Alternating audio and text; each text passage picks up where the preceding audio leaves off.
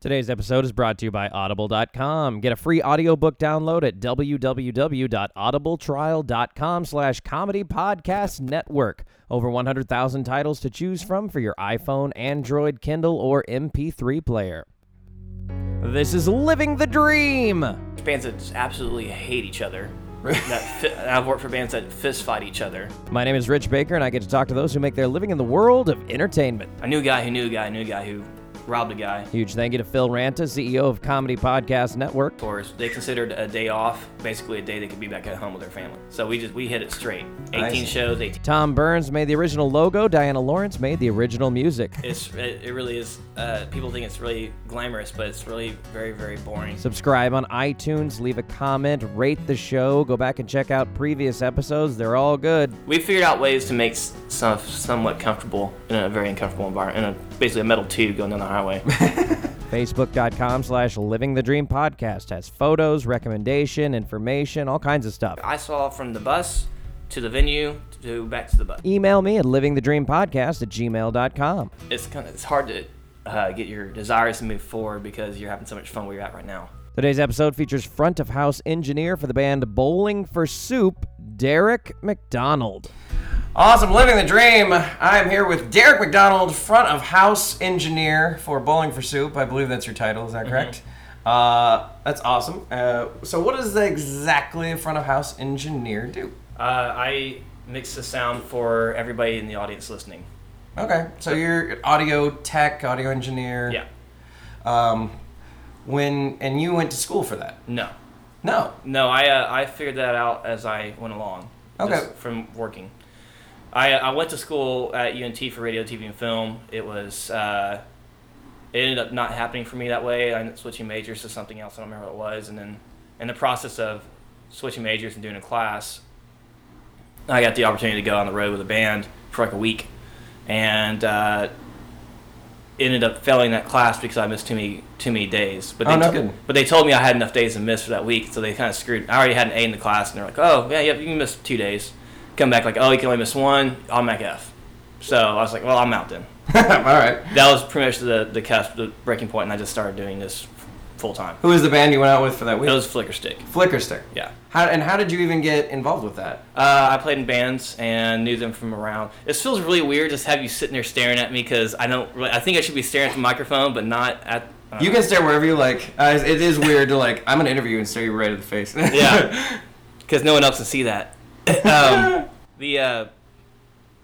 I played in bands and stuff, and I just knew them from being around the scene, and because I've been going to Deep Elm since 97, 98. Yeah, back in high school. Yeah, and so I just continually just met people, new people, and the singer's friend of mine, he goes, "Hey, you play guitar, we need someone to restring our guitars and do guitar tech work for us for 1 week." I'm like, "Okay, I'll do it." Interesting.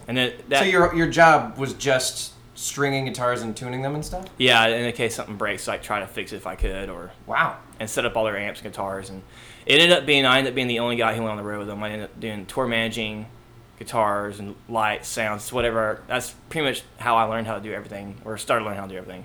And was this back when Flicker Stick had they really hit it big at that point? This was right after. So it was kind of after the Bands on the Run, after the huge couple years they had, and then on their, I guess, downhill swing. Yeah. So was that intimidating at all to you to be like, "Oh, I'm on the road with a band that's on the radio," and Yeah, it was. It was weird. And then you got used to it. It's just you be in a van for 3-4 weeks at a time with 5 dudes, and you just kind of get over it real quick. Yeah, fair enough. So you do that gig, and then you moved on to just keep doing it? Yeah, that job I did for about 3 or 4 years, and that kind of led to basically meeting people, knowing people, and just kind of building contacts, and then that just built off of their management, who I still know. I still do stuff with him with Bowling for Soup for the Navy and stuff. So. Oh wow. He had a buddy, and his buddy said, "Hey, I do a tour of some dude from American Idol called Constantine Morales," and I think it's on the 2nd season. Okay. So I did a tour with him because of the guy I knew who managed Flicker Stick. So that led to that, and I did that for a little bit, and I did stuff with the Toadies and the Burden Brothers because they're all Dallas Fort Worth people. Just again meeting people and saying, "Oh, I do this. Well, we need someone to do this." So, Wow. that led to more and more. Now, doing that and starting out as a radio TV film major, did you ever think, well, I'm just going to do this for a little while and then I'm going to go back and try and... I still think that. Oh, okay. I still think I'm going to go back to school and do something, but I don't think I'll ever have time to do it now. Yeah. Well, I mean, you've been in it for so long. Yeah, it's been almost 10 years now. Wow. And, I mean, obviously you must like what you do. Yeah. You've gotten to see some pretty amazing places because of that, right? I think the only places I haven't been are South America and Australia. Really? So I've been all over the world. I mean, obviously Antarctica, but one day. One day there's going to have some penguins. They're going to put on a show. Yeah. Do the live musical of Ice Age or something. I love it. What's one of the coolest places you've been? It's hard to say. A lot of the cool stuff we've done is with the Navy. So I've been to an island in the Indian Ocean that you can only go to if you're in the Navy. Oh, wow. Like there's no natural inhabitants. It's called Diego Garcia. It's basically an inlet. So it looks like a horseshoe, and there's like a big bay in the middle of it. And it's completely. There's parts of it that are completely untouched by human civilization. Like, no one's ever messed with it or anything like that. Wow. So tell me about touring, and you said it a couple times with the Navy. So Bowling for Soup, just the Navy wants to use them to entertain the troops. Yeah, we've done this again. Most of this through this guy who used to manage Flicker Stick. He books stuff for NACA, which is the college. Basically, when every talent buyer from every college goes to and they see someone perform for 15 minutes, and we'll buy them for a show, in May or something like that. Yeah. So he books that stuff, and he also books stuff for the Navy. So he does like Switchfoot or something like that, or wow. They'll just basically book a band, and you don't really make money on it, but you make enough to cover expenses, essentially. So it's kind of like a paid vacation. Yes, and the Navy they just haul you around places. Wow. We've done are they real good audiences, the Navy and stuff? Yeah, it's weird because sometimes they don't really care. It's just really just a distraction because they're on a base or whatever, and they don't see anyone or know anything. They haven't seen any American stuff for a while, so it's just kind of a nice distraction. But I think they appreciate it. Yeah, totally. Even if they don't like the music, they're still out there just having fun. And the way the Bowling for Soup is, it's really half comedy show, half music show. Absolutely.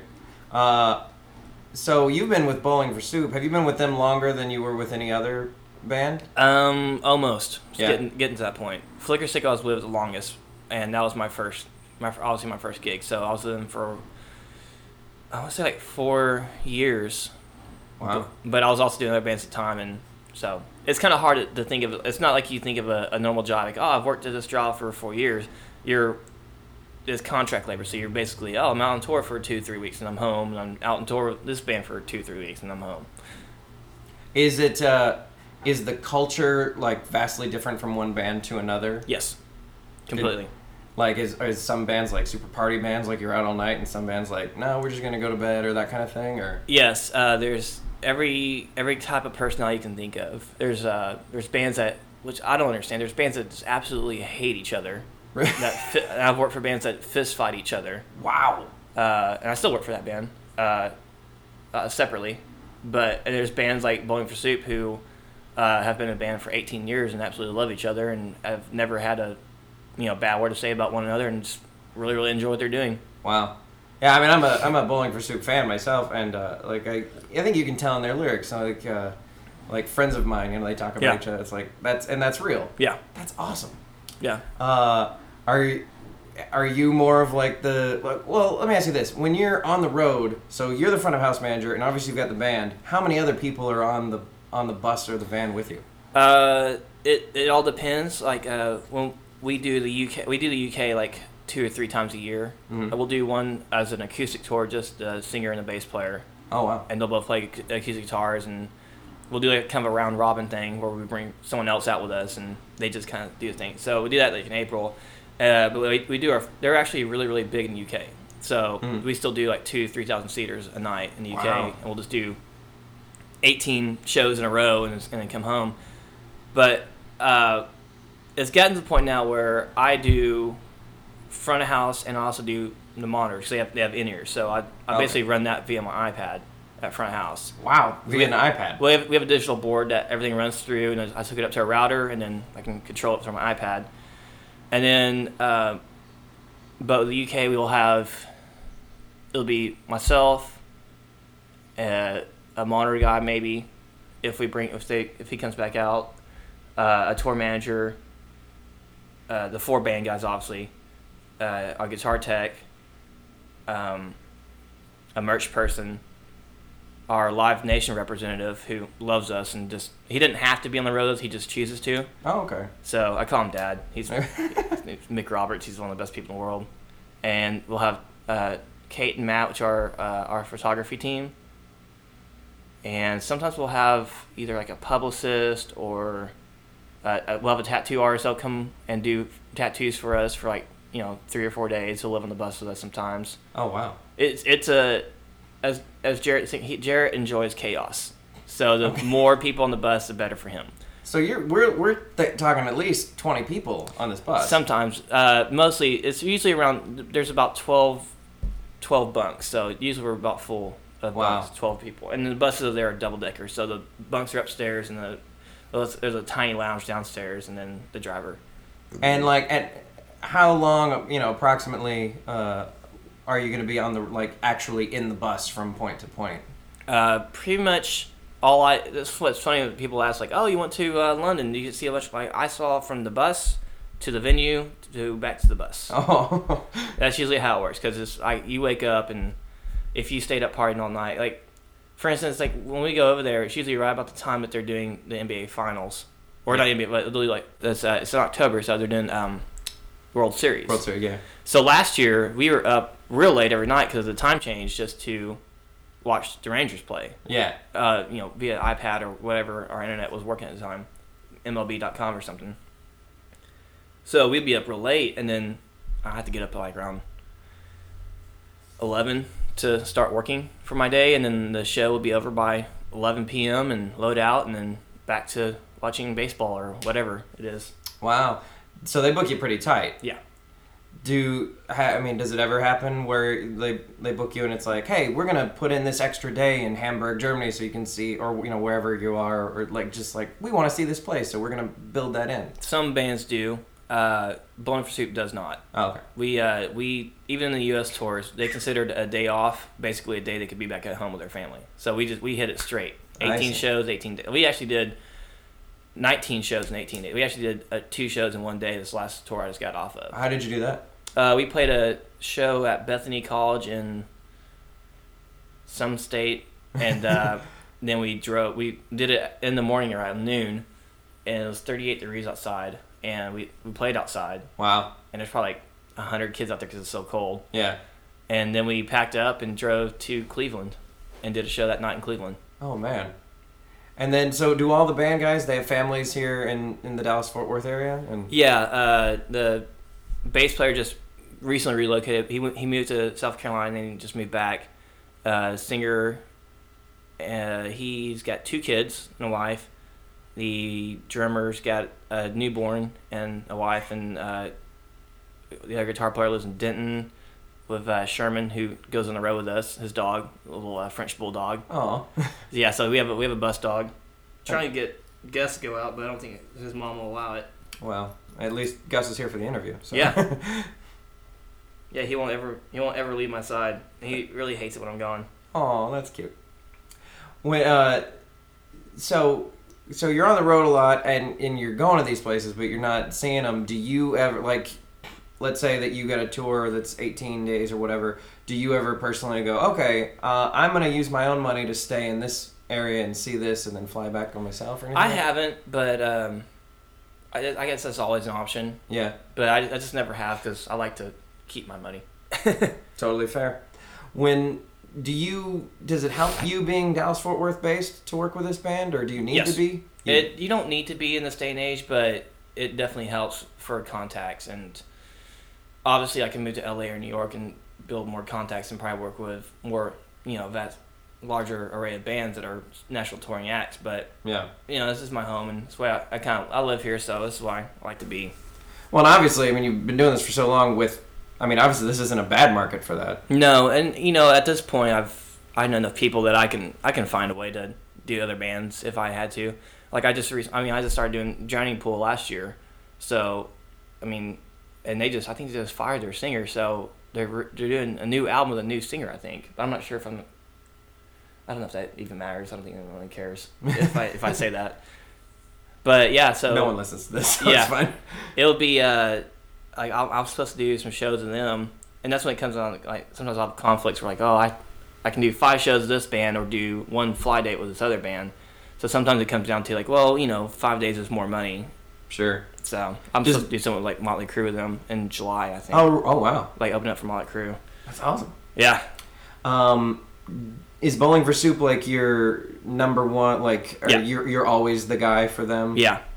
Yeah, they're my main priority. All right. And you, like you were saying, like sometimes it's just you and a few other guys. So it's any gig they do, you're on. Yeah. Wow. It's gotten to the point where I think it's me and the tour manager are probably the people who go on everything. Because the acoustic tour obviously doesn't require a huge crew. It's just, I basically go there, do the sounds and string guitars if need be, and it's just 2 dudes. So Yeah. The tour manager and I usually go on that. It used to be I didn't go on that, and I was like, man, I just want to go back just for fun, and I went for like half pay just to do it. And then they were like, oh, well, now you're just part of it and back to full pay. That'll work. When you're on the bus, or what do you do to occupy your time? Basically sit there and stare at a TV. It really is. People think it's really glamorous, but it's really very, very boring. So, and if you don't get along with people or whatever, it can be very awkward. Luckily, I don't have that problem. Yeah. I don't think I've really had that problem with anybody. Are there like video games on the bus and different things like a big entertainment type center or something? Or? Yeah, the back lounge will become Chris's the guitar player. Basically, we call it his apartment because he'll just spread out in there, and he'll bring his PlayStation and his whole like audio video setup, and he'll basically tear apart the back lounge and set it up the way he wants it, and so he'll be able to like, oh, I'm gonna watch something on my computer on the TV, or I'm gonna watch, we can download movies and put them on a USB stick and watch them through the PlayStation or something like that. Nice. So we've figured out ways to make stuff somewhat comfortable in a very uncomfortable environment, in basically a metal tube going down the highway. On an average year for you, like give an estimate on how much you're actually at home and how much you're on the road. I think I'm actually very fortunate because this band does not tour relentlessly. They used to a long time ago before I joined them, but they do 2 to 3 week stretches at a time, and then we'll do, like for instance, our schedule this year we did the acoustic tour, which was 2 weeks. No, it was actually a little under 2 weeks, and then we'll do a full UK tour, which is usually about 3 weeks in October. So we got April and October, like 2 weeks, and then we'll do 2 US tours, and then whatever Navy stuff we'll kind of pepper in there. So it's not like I'm probably home more than half the time. Yeah. But when I get home, I have a job I can go to, and I'm home too. So. Oh, cool. What do you do when you're not on the road? Like, what occupies your time here? I freelance. I think I'm officially I'm the head sound guy at the Aardvark, but at this point, there's some people that fill in for me. There's really no way to say I'm the head sound guy. I'm just like, I just work there basically when I'm home, and I'm trying to get in with like production companies and stuff like that so I can do other gigs and learn new stuff. Have you ever done sound engineering for acts that weren't bands, like magicians or actor, anything like that? I think I probably have at home, because we just a wide variety of stuff come through. I think I've done stuff like for weddings and stuff like that. Yeah. But yeah, I don't know if I've done like burlesque shows or stuff like that. I don't think I've ever done magician. That'd be interesting. When you go on the road, I assume that the venues that you go to have people that work there, and is like, what do they do versus what do you do? Like, if someone's got a soundboard at I don't know, some concert venue, do you have to work with other people, or?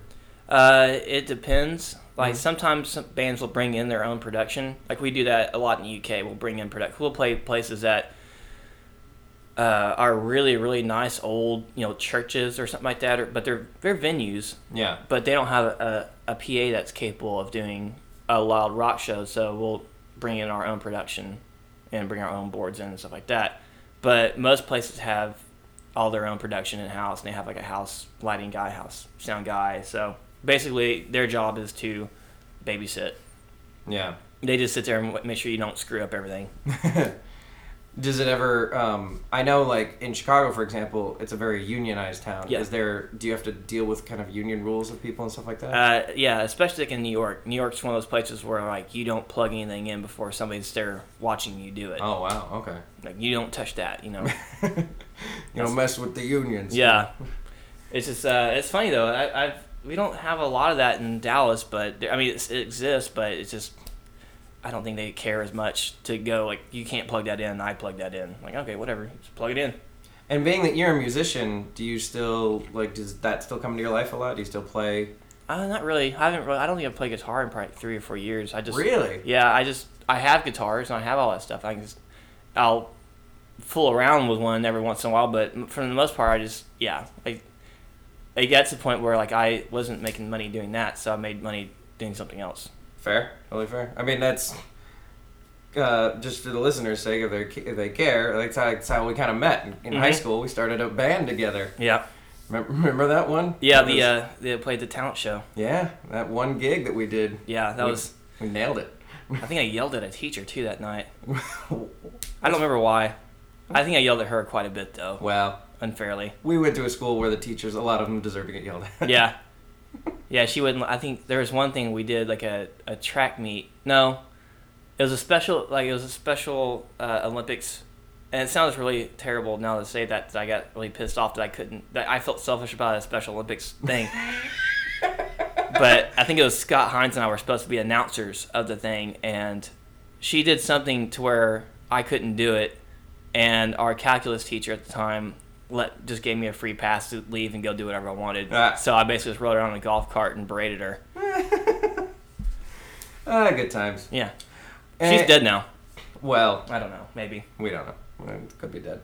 When, as far as, like, doing what you do, is there a goal? Is, like, you go, well, I'm in front of house engineer now for Bowling for Soup, but eventually I want to be this, or is it just kind of... Yeah. I think originally that was... my idea is like I obviously always want to be moving forward and up. Yeah. But it's weird though because with these guys it's better than having to do that. It's kind of like it's kind of sucks because you get stuck in a comfortable state. Mm-hmm. Like this is really good. It's really fun and I really enjoy it and I have a blast. So I really have. It's hard to get your desires to move forward because you're having so much fun where you're at right now. Yeah. So.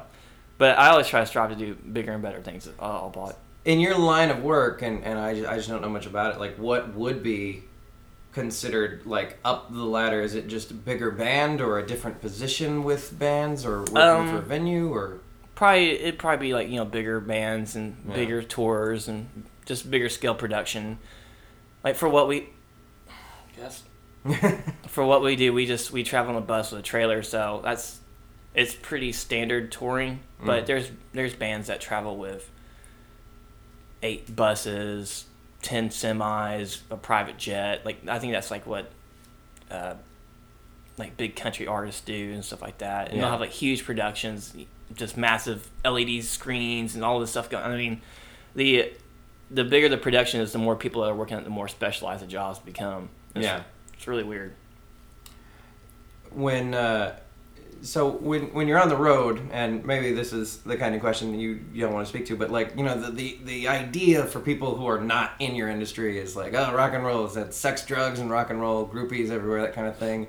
But like to hear you talk about it, it sounds more boring than it is like. Yeah, I think for some people it probably is that way, but it's not a general rule of thumb. I mean, I think the idea of it is like if you're reading like a Motley Crue diary, I'm pretty sure all that stuff probably happened to them. Yeah. And it probably may still, I don't know. But I mean, it's just, it's based on the personality of the person, So really the people in the band kind of control how the tour is. Right. It's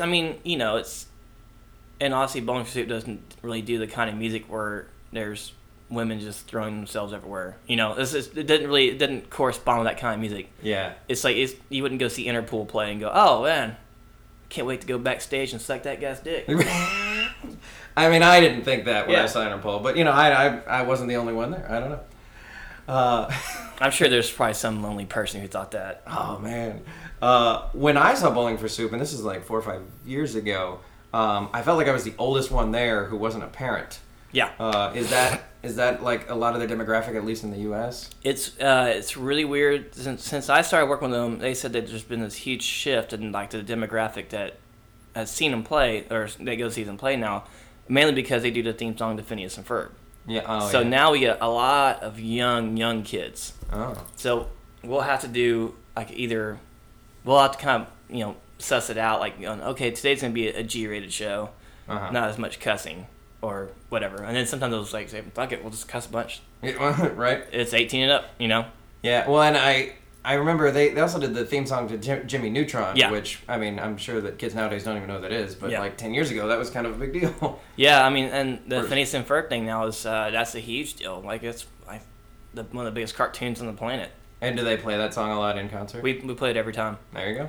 But the thing with them is they play all their songs, and it's hard to go back and I've told Jarrett this, like it's really impossible to go back and listen to your CDs because the beats per measure, you play your songs so much faster live. Really? Yeah. That's interesting. So the Phineas and Ferb song is like 30 seconds. They just fly through it. They fly through everything, but it's kind of like the energy of a live show. Like it's just faster, more energy, more upbeat, and Do you? I mean, I assume you were a fan of the band before you started working for them. I really wasn't. I really Really? didn't have any of their CDs or anything. The way I started working for them is I was doing something aardvark, and they came through and they didn't have a sound guy, and so I basically had to do all the sound and monitors for them, and they offered me a job after that. Wow. And but they had been playing there forever, and they're really good friends with the guy who owns the aardvark. So it just kind of happened to work out. I mean, I'd always known who they were just because being around the scene and everything, but I don't think I ever went to a show or actively like bought CDs or anything like that. Yeah. Does it ever get mind-numbing to hear, the same concert kind of over and over and over? Not for them because they don't ever make a set list.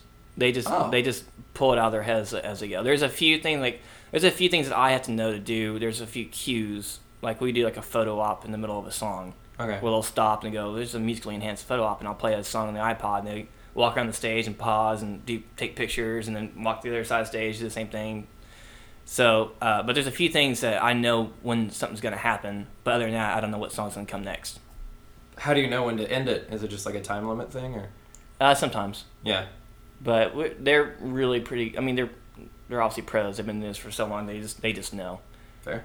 Like, oh, you got 20 minutes. Like, okay, we can fit 10 more songs in there real quick. Oh, there you go. Are you keeping track of the time for them and like putting in their ear monitors and stuff? Or? No, I just let them go. There's very rarely that we come up against a really hard curfew. And in the UK, a lot we come up with hard curfews because what the UK does is like they'll have a show, and since it's all train systems where how most people travel, all the trains, like the last train leaves at 11, so they want you to be done playing by 11 so all those people can catch their trains and you sell more tickets that way. And then they do what's called we call it a disco loadout, where you basically have like 30 minutes to pack your gear up and put it back in the trailer, and then during that time period they're cleaning up the club and kick everybody out, and they clean up the club and then they reopen it and it becomes a dance club. Oh, wow. So it's a funny, I think mostly the show is for out-of-towners who take the train in, and then the dance clubs for the locals. 15-year-old kid says, Derek, I want to do what you do. What advice do you give him? Don't go to a school Okay. to do it. Really, I mean, this industry is kind of like plumbing or like a trade industry. I see. They want you to learn from somebody else who knows what they're doing with like hands-on real experience, not from like some guy who gives you a textbook and goes, oh, this is how you do it.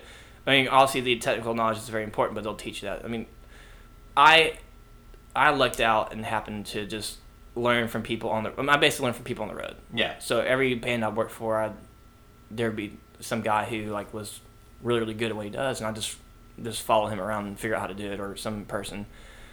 The easiest thing to do and the most accepted way to do it is to go work for a sound company and go, hey, I'll sleep your floors for free if you just show them how to do that stuff. And they'll show you how to wrap a cable properly, how to do all this stuff, so you don't have to resolder it all the time. And that's how they want you to learn. They want you to learn all the steps it takes to do something right. So, like, find someone in the industry however you can, and then just do whatever you can to learn from them. Yeah. I mean, there's schools like Full Sail you can go to and spend $50,000 for, 8 months of schooling. But a lot of people, you come out and they look at that and they automatically will not hire you because it says Full Sail on your resume. Really? Yeah. Wow. All right. Good to know. If this no longer could make money, like being sound engineer, working with bands, like none of that could pay in a hypothetical world, what job would you do outside of the creative world? I honestly don't know, and that scares me every day. So I try not to think about it because I don't know. I really don't know what I would do. It's gotten to the point now where this is it. There's no way I can go back to do anything else. Yeah, you just love it too much. Yeah. Huh? That's totally fair. Do you have anything you want to plug? Do you have obviously go to the Bowling for Soup website, and if you're in the Dallas-Fort Worth area, go to the Aardvark. Yeah. Let's see here. Eric Chandler has his solo stuff. He's a bass player for Bowling for Soup. He just started his solo record. Jarrett has, I think, 16,000 projects he's on right now. He has a band with Linus of Hollywood, the guitar player for Nerf Herder, called Jarrinus, Jarrett Linus. And it's basically comedy metal. And he also has a band with Ryan Hamilton from Smile Smile, and the band's called People on Vacation. It's really just too much to keep up with. Fair, totally fair. What do you do for fun when you're not working? This is pretty much it. I just kind of sit around and watch TV. It's really relaxing to not do anything because I treat basically touring as my vacation. Yeah. So when I come back home, it's kind of bittersweet because I don't want to go back to work. Yeah. At real work and do the grind every day. Right. But it's better because I used to make T-shirts. Because that's the weird thing. You can't really find jobs when you're like, oh, I'm going to leave for 2-3 weeks at a time and come back and I'm just going to have my job. Yeah. So at least I'm not making T-shirts anymore. What did you do to make T-shirts? I was doing, there was a hip-hop clothing line called Gino Green. And I knew this guy who knew a guy who robbed a guy. And he had a T-shirt place, and it was over in the warehouse district off of the university, right where the car dealerships are. Yeah. And I would make these hip hop shirts with them, I think that company quickly went under. Yeah. Because it was just a fad. So they did a lot of production for a while, and then it stopped. But that was cool for me. Like, I can just leave and come back home. There you go. Awesome. Thank you so much for doing this. No problem, man. Derek McDonald, living the dream. Big thank you to Phil Ranta, Tom Burns, Diana Lawrence. Check out facebook.com/livingthedreampodcast. Email me at livingthedreampodcast@gmail.com. Rate the show on iTunes. Leave a comment. I appreciate it. Next week, Blue Man, Tom Galassi. That's right, a Blue Man will be speaking. It's a lot of fun. My name is Rich Baker, and this is Living the Dream.